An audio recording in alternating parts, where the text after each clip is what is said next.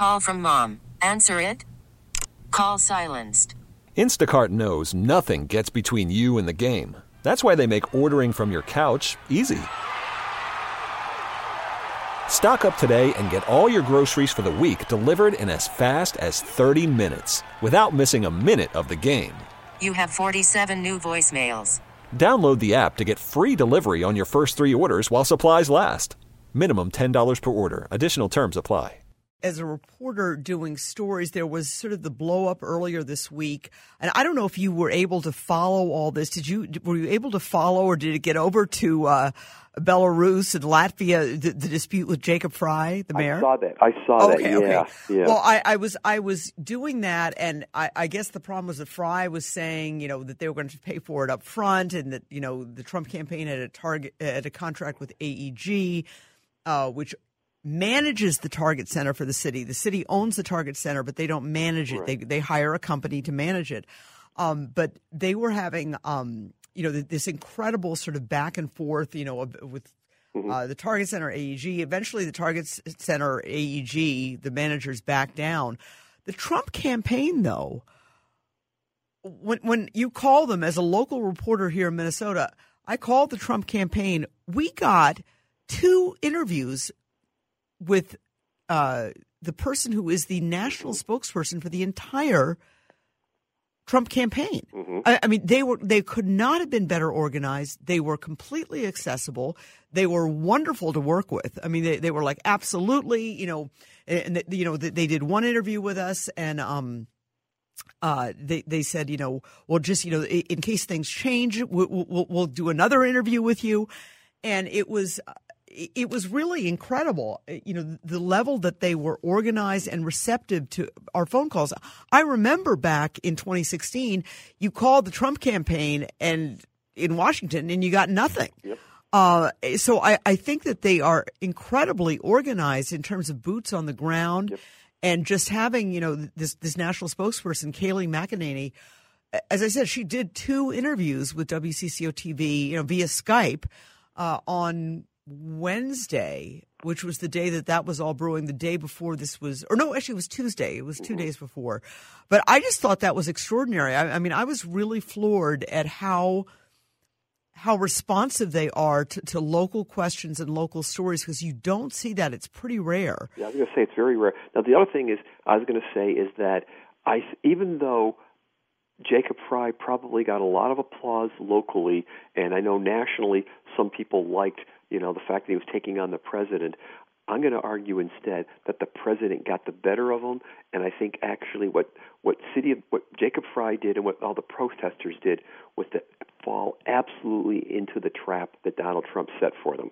You mean with the violence? With the violence, yes. And everything, because he gets to now run ads talking all about what? Talking all about, radicals, et cetera, like that. So He runs against Ilhan Omar, which he did at the rally. He can basically run the footage of all these protests and so forth that happened. It fits perfectly into his narrative. Right. So he it was like on cue. They did exactly what he was hoping they would do. Right. And it's interesting about that, because I was there all day. I was there from 2:00 until 10:15, 10:30. I was on the backside of the Target Center. I didn't see any of that. And I was in the midst of thousands of people. It was one area in one spot where they had most of the protesters. For the most part, it was a very peaceful event. I mean, yes, there were some tensions between people who were obviously not supporting the president and the thousands that were supporting him. But overall, I thought it was a very peaceful event. I think the Minneapolis police did a wonderful job handling what I saw, was just, as I said, a very peaceful event with a lot going on. But I'll tell you what, we do have to take a quick break. We got to give you some weather, because winter came when you left. Well, I was going to say, I beat you on Wednesday. Wednesday, it snowed in Minsk, and so it snowed in Minsk. Okay, so you've already had winter in Minsk. That's okay, right. All right. Well, let's take a quick break, and we'll give you some weather, and then we'll have more with David Schultz after this. You're listening to News Talk 830. Well, she was an American girl, raised up. Shout out to Tom Petty and Michelle Bachman there. Good work, Devin. All right, Professor David Schultz, So much to talk about. One thing I specifically wanted to ask you was the arrest and the indictment of two of Rudy Giuliani's associates for allegations of pouring money, illegally funneling money into a national campaign.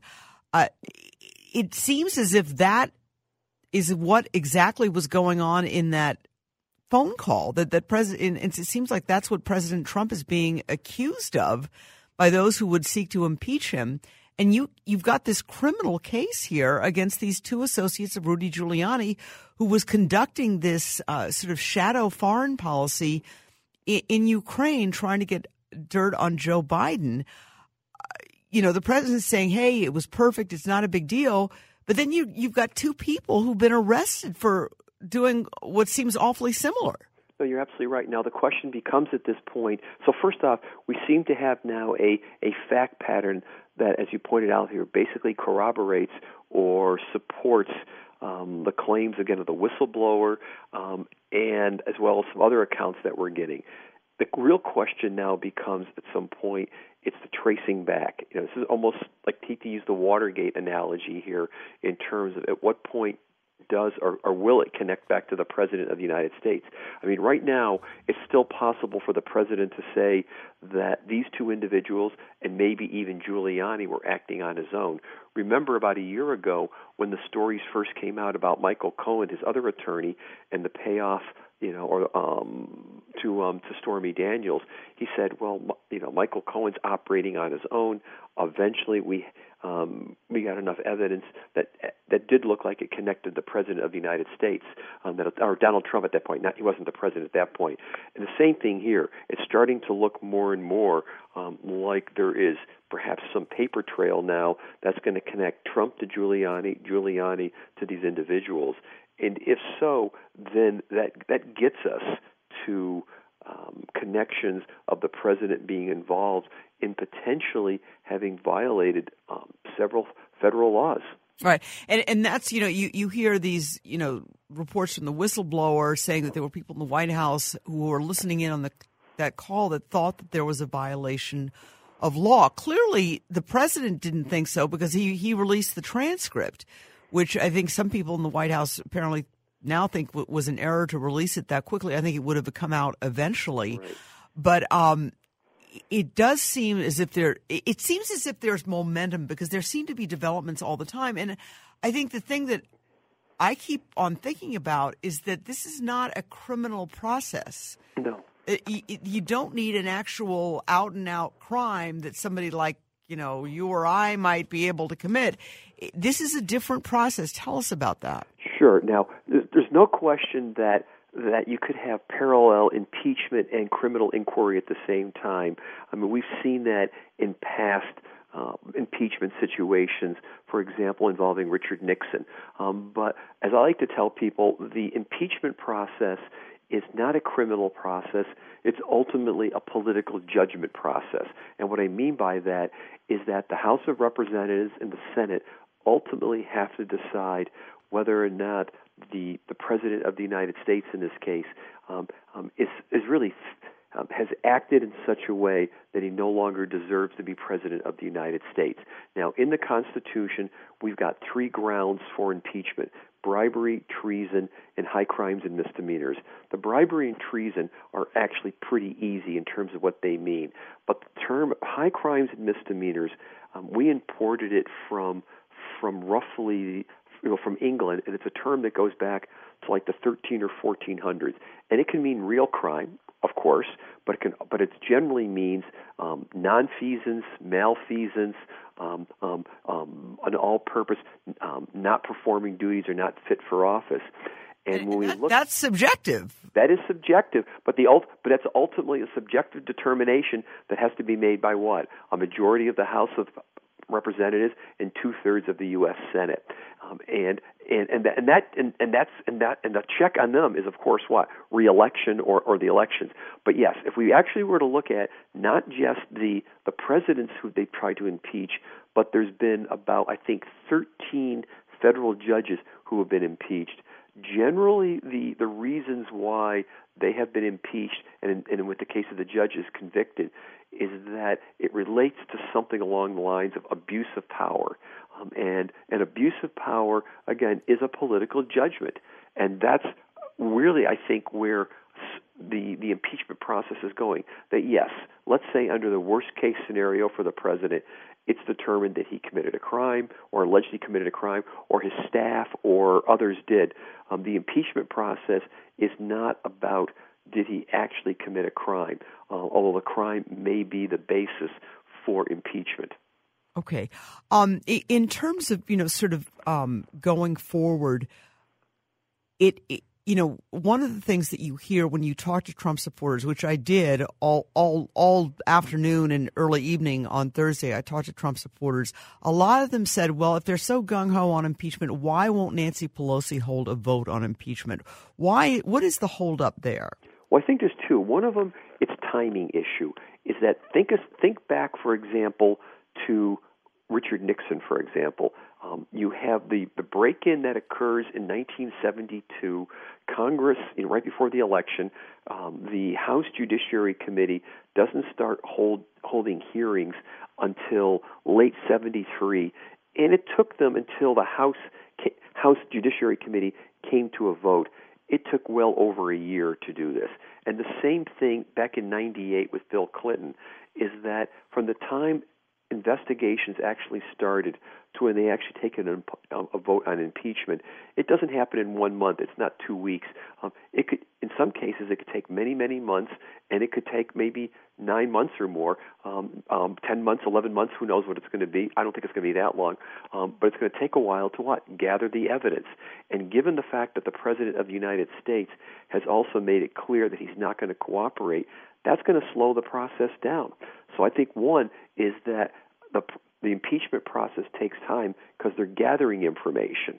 Same way, I hate to use the criminal analogy here, police, before they make a decision to arrest or a prosecutor makes a decision to indict, there's a long fact-finding stage that goes on. And I know many of us are used to the 60-minute Law and Order show where everything is accomplished, in 50 minutes or something like that.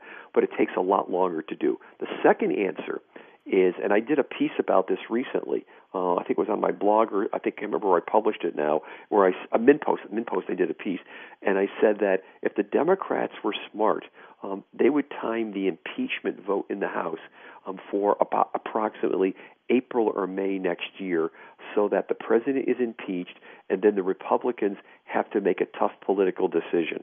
Do they not hold a trial? And therefore the president's running for office. The trial in the Senate. The Senate, right. And not hold a trial, and the president's running for office having been impeached but not exonerated.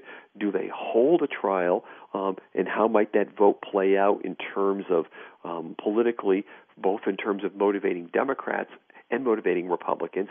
And keep in mind that next year there are 35 Senate seats up, 23 are held by Republicans. So there's a lot of calculus is going on here. But even if we just assume, again, for the sake of argument, nothing politically nefarious are going on here, like any good investigation, it takes months to gather the evidence and to be able to get to a point where you can make a decision. All right. Well, listen, we have to take a quick break here. We're chatting with Professor David Schultz. I'm going to ask him about the impact of all this on Joe Biden, obviously, who still appears, well, some people might consider Senator Elizabeth Warren the front runner. He is obviously at least the co-front runner, if not the front runner in the Democratic race. And also the president's tax returns. There was a ruling on that did not go the president's way. So keep it here, folks. You're listening to News Talk 830. Everybody get up. All right, it's 8:48 in the Twin Cities, 36 degrees, some snow showers, some rain showers out there, but we're keeping it warm here on News Talk 830. Esme Murphy, along with David Schultz, was just back from Eastern Europe. Let me ask you, the impact of all this on Joe Biden, what are your thoughts about that? And there was an interesting point in the president's rally, which he raised a point, and I thought, well, this is he's got a point here. He said a new T-shirt needs to be made that says, "Where's Hunter?" We haven't heard from Hunter Biden, who I'd like to hear from. But what do you think the impact is on the Bidens and on Joe Biden's candidacy? Well, it shouldn't there shouldn't be an impact, at least in theory, because for the most part, previous investigations have largely discredited the theory that the president is making regarding that Vice President Biden used his political leverage to basically halt an investigation on his son. So in one world, it should have no impact, but in a real world, in terms of how politics works, it's leading to situations where this information in the news makes it difficult for Biden to get his alternative message out because people keep asking him about it, and people want to know about it. That's right. And no matter how much he responds to it, the story doesn't go away. At least in some news services, it doesn't go away. And so I think that's causing a problem for him in terms of messaging, because he really needs to be able to turn his messaging ability around, because as we know, you're right, he started off as a huge front runner. He's had several significant, let's say, missteps in terms of not having good presentations or good debate performances, and it's all becoming part of a broader narrative about him that's hurting him. How big a deal is this debate on Tuesday? It's a big one for just about everybody, I think, at this point, because and for those of you who don't know, all the candidates, the Democratic candidates, or all the ones that met certain thresholds, and I believe that there are 12 candidates who will be a part of this debate on CNN on Tuesday night. Amy Klobuchar made that cut, but it's a big debate. People will be tuning in. Yeah, no, I think it's clearly important for all of them, because this is going to be, I'm trying to remember now how many more debates we have before the Iowa caucuses at this point, but this is going to be a critical one. This will be the first one in the fourth quarter financials, first one in a while. I think for everybody it's going to be important. For Biden, of course, it's going to be critical because he has slipped pretty dramatically in the polls. He's the front runner of the more centrist or moderates. And people have a lot of questions with all this, the Russia investigation or the Ukraine situation. No, I think you're absolutely correct, and so he does need to be able to come up with some kind of credible response to this, so he can put this story behind him. I don't think it's going to happen, but he needs to do that. All right. You mentioned when we were between breaks that there was a very big ruling in a court involving the president's tax returns. So much is going on with the president that it's hard to keep track of, but there is a process whereby people are seeking his tax returns, and he lost one.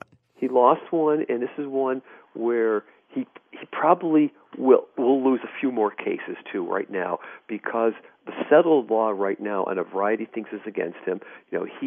There's both a request from Congress for his tax records and also a request from the New York City prosecutor for his tax returns, and Trump has tried to fight both of them. And a court of appeals today overturned him and said that, guess what? As a matter of law, if a prosecutor wants to get anybody's tax records in the United States, if they have a subpoena for it and they meet the legal requirements to secure those tax records, then they're going to have to be turned over.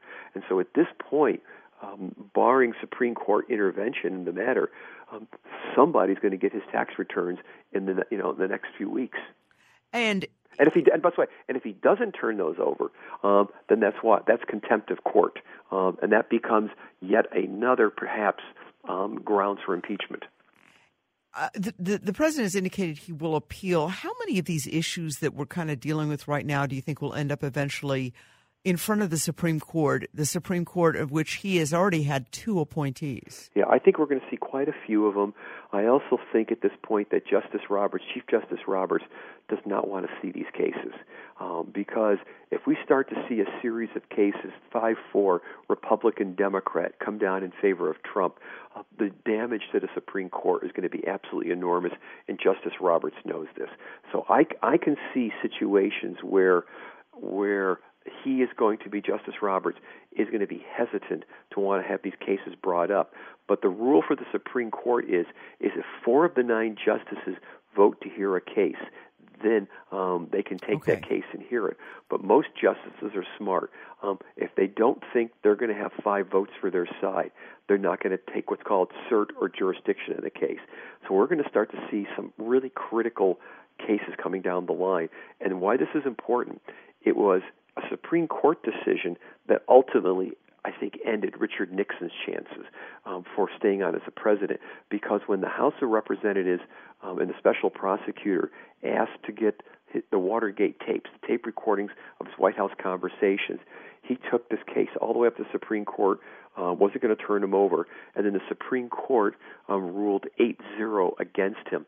And just to bring a little bit of historical context to it, he had appointed Warren Burger from St. Paul, Minnesota, as Chief Justice, and his Chief Justice that he appointed wrote the opinion, majority opinion, actually unanimous decision against him. At that point, once he had lost to the Supreme Court, had to turn the tapes over to Congress. Within just a matter of days, Nixon resigned. Oh. Well, it's going to be interesting. Obviously, the president is going to be fighting against that. I mean, we saw that. And the language, I mean, when I covered him in Duluth in June of 2018, the Mueller investigation was going full force. He railed against that, but the intensity and the language and the passion and the anger that was there from the president at this rally, there's no comparison between the two. I mean, there is no comparison, and the degree to which we're seeing Trump, let us say, fight or resist Congress is very different than we saw with Nixon. And this is what's going to be interesting to see now, too, because for the most part, right now the law favors Congress from a constitutional perspective, from past precedent, and we'll see how the president can maneuver, or how, if at all, he can win on some of these issues. One of the things he's confronting now is, as powerful as the presidency is, Congress, if it decides to use them, has even more powerful tools at its disposal and to get what it wants. And what I'm expecting to happen at some point is that one of the lower-level people, or several lower-level people, fearing that if they don't testify, are going to be found in contempt of Congress, they are going to start to show up and testify. And that could pose problems for the president if, in fact, there's some underlying problems there. There was, as I was talking to some of my friends in Washington recently, I'm a law professor, I teach law, and they were telling me that right now, among a lot of people, there's an enormous scramble in Washington, D.C. to hire defense attorneys. All right. Well, listen, David Schultz, I'm so glad that you could join us. Thank you so much for taking the time. Great. A lot to talk about in the future. Yes, there is, and we'll be back on quite a few Saturdays. I think. Absolutely. Next Saturday included. Thank you so much. All right, folks. It was great to be back on this Saturday night. I really have enjoyed it. Thank you, Devin. It was great to see you again, not just hear you with Dave Lee. You're sounding great, doing a great job. And then also super shout out to Susan Blanche, who had to scramble to put this show together because I wasn't sure that we were going to have a show. And then I wasn't sure that David Schultz could join us, and he was able to, and he was fabulous as always. But I really appreciate all that she had to do and the maneuvering and the last-minute maneuvering. So, Susan, thank you. You're fabulous. I really appreciate it. Have a wonderful, wonderful Saturday evening. Baseball is in full swing. NBA playoffs are heating up, and your NFL team is gearing up for training camp. Listen to the latest on the teams you love here on the Odyssey app. The biggest sports radio stations in the country, providing unrivaled local coverage of their teams, all in one place. Exclusive interviews with players, coaches, and team executives, streaming live and always available on demand. Stay in the know with your favorite teams right here on the Odyssey app.